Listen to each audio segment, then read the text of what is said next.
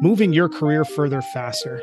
That's the mission behind Cascading Leadership. Each week, we're bringing you stories of women, immigrants, members of the global majority who have risen to the ranks of senior leadership in the world of business. Get ready to gather the insights of some of the world's best business leaders and apply those to your career. If you're interested in sales and marketing effectiveness, organizational effectiveness, talent strategy, DEI, or HR tech, tune in. We're going to share with you what they don't teach you in business school. Welcome to the show. Welcome to today's episode of Cascading Leadership. I am your friendly neighborhood talent strategy nerd, Dr. Jim. It makes Lawrence laugh every time. And with me, I have my illustrious co-host, the big voice boring guy, Lawrence Brown, otherwise known as LB, your executive reading and research coach. Nice and sweet. Hello, LB. Hey, how are you, pal? I'm fantastic. It's like NBA action. So today we are in for a monster episode. So the topic of today's conversation is going to be building scalable, asynchronous learning and development programs. And if you think that title sounds weighty, wait till you get into the subject matter. In this episode, we're going to learn how learning and development and learning in general has changed. We're going to also uncover what impact those changes have had on learning and development design. And lastly, we're going to learn how L&D needs to respond to those changes in order to be more effective. So those are big signposts that we are going to answer. And joining us today to help answer those questions is our featured guest, Dr. Jessie Wade Ivory. Hello, Doc. Hello. Thank you so much for having me. It is going to be an action-packed conversation. I'm super excited, but I'm always super excited about our featured guest. Why don't you tell us a little bit about yourself, what you do, how you got there? Give us a whole rundown. All right. I can actually take it all the way back to childhood. I got in some trouble as a child. And the trouble that I got in is that they would call and tell my mom that when she would get done with her tests, they would be talking about me. Hey, Jessie gets done with her tests. She starts helping all of the other students and giving them answers. Now, I was well-intentioned with that. I always found myself wanting to bring everybody along with me. If I was winning, I wanted everybody to win. What I didn't know is that was the beginning of who I was and how I was wired. And I stumbled upon, I went to college. My undergraduate degree was in business computer systems. Interesting enough, but eventually some kind of way I stumbled into educational administration, and I found kind of the place that I was supposed to be, moving into higher education, and it allowed me to really help people. And so I am a true person-centered type of individual that just wants to see people realize their full capacity. And a lot of that is due to my own challenges trying to make it in life. I'm first generation college student, the first in my family, in my immediate family to get my bachelor's, probably the third in my extended family to get a master's, and the first, at least on my mother's side, to get her doctorate in all of my extended family. This is all my grandmother's children and everything. And what's been exciting about that journey is I couldn't see this for myself. I was always curious about my capacity, but I couldn't see it for myself. I'm always saying, if I can get to this point that I'm at now, what can other people do? And how do we provide an easier path than say I had to for people to get there? And so I'm in the business of people. That is the best way for me to put it. And so I work in higher ed right now. I also do some consulting on the side, helping faith and purpose-driven brands that also serve people to provide experiences that help with their transformation. And that is the work that I'm doing and I'm continuing to do. And honestly, I'm open to what the future looks like and being able to do more of that. So really excited about being able to talk now about scalable experiences, but talking in the context of how do we make impactful, scalable experiences so that people leave the experience having what they need. That's probably the Cliff Notiest version of Cliff Notes I've ever heard about somebody's bio. And I'm not going to move on to the rest of the story until we dig a little bit deeper into some of the details. One of the things that stood out about what you just described is you talked about where you are and how you got there and all that sort of stuff, but you mentioned that you never really were at a point where you actually could see for yourself that this was a possibility. So I'm curious, when you think about your story, what were the influences or who were the influencers who actually got you to be able to envision yourself a certain way or gave you a view into what's possible? Because that's been a common thread across all of our guests, that it was either something they saw, someone they knew, somebody opened their eyes on what's possible. So give us a little bit of detail into who gave you that view of possibility. It's probably a lot of different experiences and people, but the first person was Miss LaFrancine Baker. She was actually an 8th grade teacher, and she was really big on exposing, particularly the Black students I'm from Freeport, Illinois, so I'll shout them out. Small town, exposing us. Home of the pretzels, yes, proudly. Yes, you can eat us, but you can't beat us. That was our saying. But anyway, she was really big on exposing us to college life, even beyond the local community college. And so I remember her taking us to, I might have been 12. She took us to Northern Illinois University, and it was for some conference that was going on. She didn't really tell us why we were going. She just told our parents, hey, Jesse's going with me Saturday, let's go. And so we're there, we see Cornel West. I couldn't appreciate at the time that I was seeing Cornel West, but we saw Cornel West and Michael Eric Dyson and some others. And that was all exciting because we were in the room with a lot of other schools and groups, and that was really exciting. But I'm going to tell you, and this is a really funny story. I remember we must have been in the student center, I'm assuming.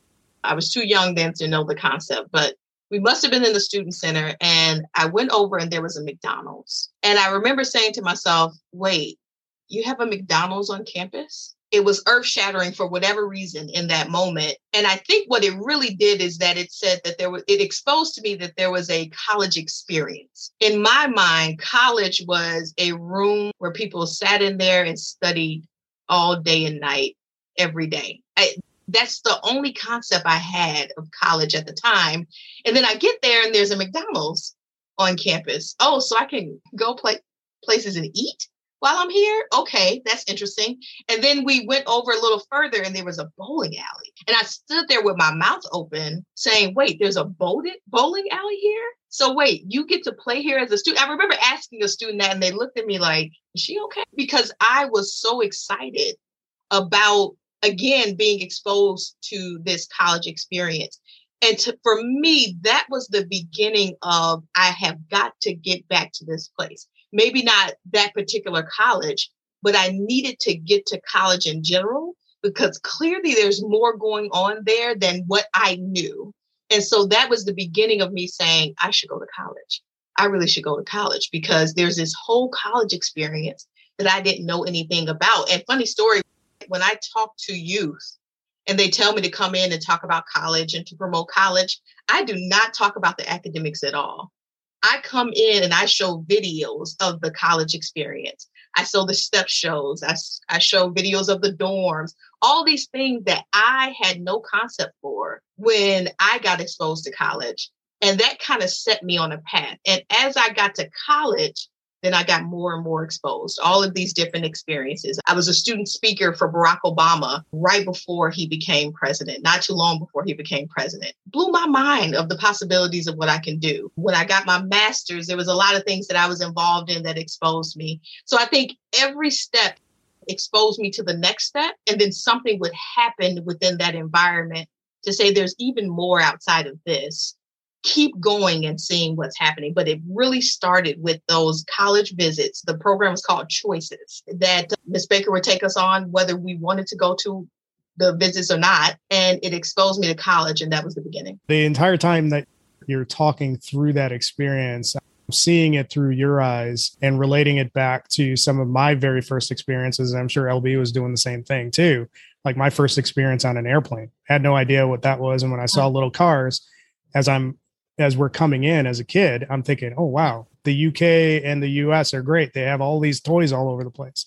First time I saw snow, had no idea what snow was, thought it was sugar. So I took a handful and stuffed it in my mouth. But your experience is much better than having salty, cold stuff in your mouth. But took me right there, but from your perspective. And it was stuff that I didn't even put together when I was going through it. You've built this track record or this history of wanting to make an impact, and you've made impact. And that's been paying it forward from the experiences that you had from Mrs. Baker. The topic of the show is building scalable, asynchronous learning and development programs. So before we get into the how do you do that or what does it mean, I think we need to set out some context and talk about what's happening in the world in terms of how people learn. So tell us a little bit about how learning in general and how people learn is different than what it was when you and I were going through our various programs and LB was going through his various programs.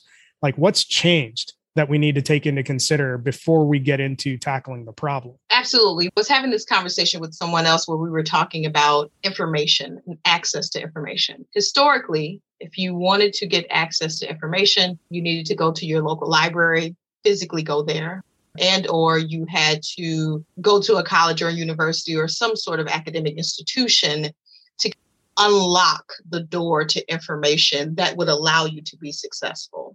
And so in that regard, libraries, schools served as the broker to success, if you will. You had to go through the library, through the institution to get to success. But the internet was born at some point. Now, when it was initially born, that alone did not change everything, but slowly over time, something began to happen. So if we think about Google and the Google search engine, and at the point that we were able to start searching for information on the internet, that started something. Now, not all information is good because anybody can decide to put something out there that is not good. But what changed everything, I believe, and what has caused us to rethink how people learn and how they get their information is the monetization of information. And so now, whether you're on YouTube, Instagram has a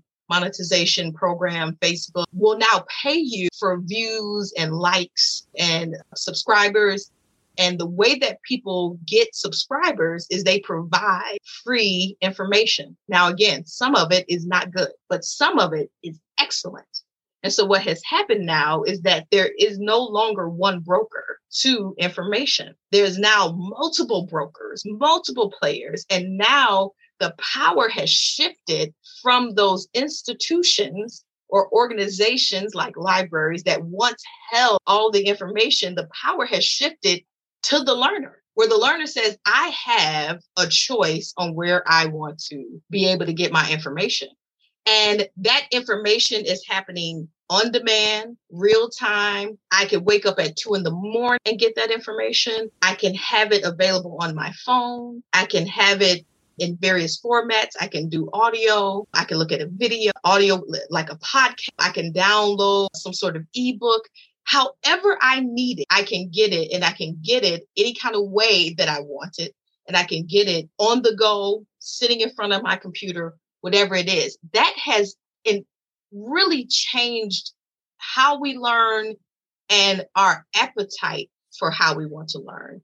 And so now it's almost subconscious when we look for information in order to develop our skills or whatever it is, we are looking for it in a certain way. We're looking for fast, accessible, on demand. It needs to be on my phone. It needs to be on my computer, wherever I want it. I need to be able to access it all the time. No, I shouldn't be able to have kind of one point of access to it and then I don't have access to it. Nope, this is lifetime. This is mine. I get to keep this information forever and keep referring back to it. That is entirely different than the model of traditional education, is what I'll say. I'm about to flip out because I'm a big nerd and you're talking about nerdy things, and LB is going to chime in too. So buckle in. So what you're talking about has so many implications across so many functions. You're generally talking about the democratization of access to information. There's a lot of implications in just that exercise, because the legacy model, whether you're talking about finance, whether you're talking about education, whether you're talking about whatever, there was always the keeper of the keys. And the keeper of the keys defined the rules of engagement, which often led to a bunch of people that look like us. So for those listening on the podcast, you have 3 people, brown people in the room. Don't call the police. We're just talking about nerdy things. So you have brown people that were often left behind by the people that held the keys of access to any number of things. So when you're talking about access to information and the democratization of that access, that is a phenomenal shift, and it has implications everywhere. I've been in sales forever. And one of the things that I'm talking to my learning and development group in terms of how we deliver training from a functional execution perspective. Goes right at what you said. On demand, perpetual, multiple medias or mediums that it can be delivered. I don't know if that's the right word, but you get what I'm saying. These are fundamental principles that can go across any learning and development organization on any topic. So that was a phenomenal breakdown on your part in terms of how are people learning and what are the implications in terms of how things need to be designed to meet people where they are. Talk us through all of the limiting factors in the old model and why the new model in terms of how information is accessed is a net huge benefit for people that look like us. I want to step back because I want to make sure I mention there's one more related factor. Let's talk about COVID and the impact of COVID. So what was happening when COVID appeared in March? It appeared before that, but when we all began to feel it was like March of 2020. If we thought we were busy before, it brought on another level of busy. You have people at home. They are trying to work from home. They are also trying to be a surrogate teacher to their children. We are sick. We are taking care of family. People are losing jobs. And so I'm also having to take on another job to deal with the finances. And so in that, these are the people we're looking to serve, and we're very busy and we want them to go to school, but they have even less time now than they did before. So not only did the monetization of information have an impact on the changing landscape of information, but also the fact that COVID made us not have any time. And so if people don't have time, it leads us back to the same place. Flexible on demand, but that is also a factor, and it's a factor that's here to stay. People are juggling multiple personal and professional things at the same time. So now what does this mean? They don't have time to stop and actually consume information the way that we are used to providing it. And so how do we still provide this information, and how do we provide it in such a way that they still get what they need from it, given that they are partially distracted? I'm not going to say that we've totally figured that out, but that's massive. And we must consider it as we're creating these experiences, because it doesn't matter if I create the experience and they get through it, but they're not changed. We have to still do it, consider that they're distracted, hope that they still get out of the experience, though, what they need and can be successful. It's an entirely different, there is no paradigm. It's not a paradigm shift. There is no paradigm now. We have to blow the box up and go, okay, what does this now mean? So I just want to make sure that I mention that it's not just the monetization of information, but it's also that we are hyper distracted. And so now what do we do as educators or those who offer learning and development opportunities? That adds another layer of constraint to where we were going. When you look at the old model, you still had to figure out how to get there.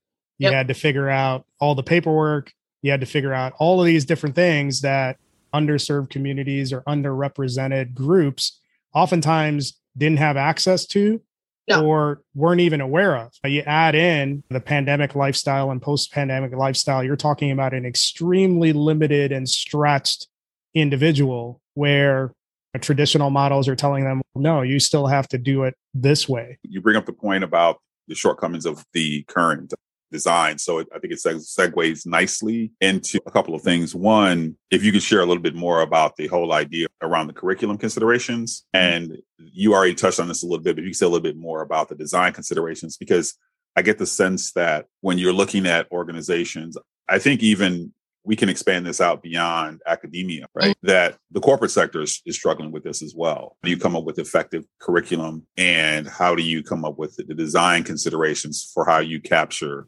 all these people that need these elements that have been impacted by COVID? Just to talk a little bit about curriculum, and actually none of what I'm about to say about curriculum is not necessarily new, but we really need to make sure that we adopt it. So I find, and I'll say more non-higher ed, this happens. We look at when we're about to design something, we go, okay, what all do we know? Let's brain dump that. And then let's put it in order and let's train people. That I'm being very general there and oversimplifying the process, but that's kind of the approach. What all do I know? And let me provide that.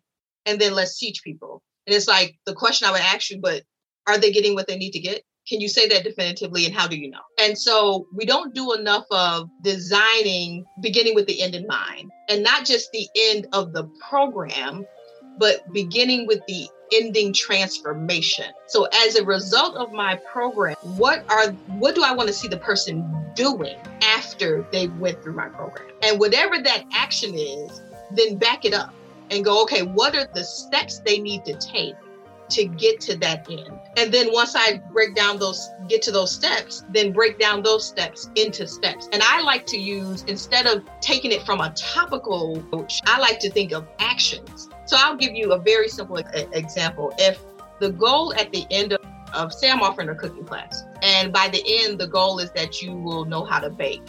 Now, I could talk about all that I know concerning baking, spices, temperatures, different things of that nature. And I could teach you about all of that. But then the best that I can guarantee is that you will leave knowing how to repeat what I said. What I can do, though, if I say you need to know how to bake, then I'm going to say, what are the 4 steps that somebody needs to take to bake?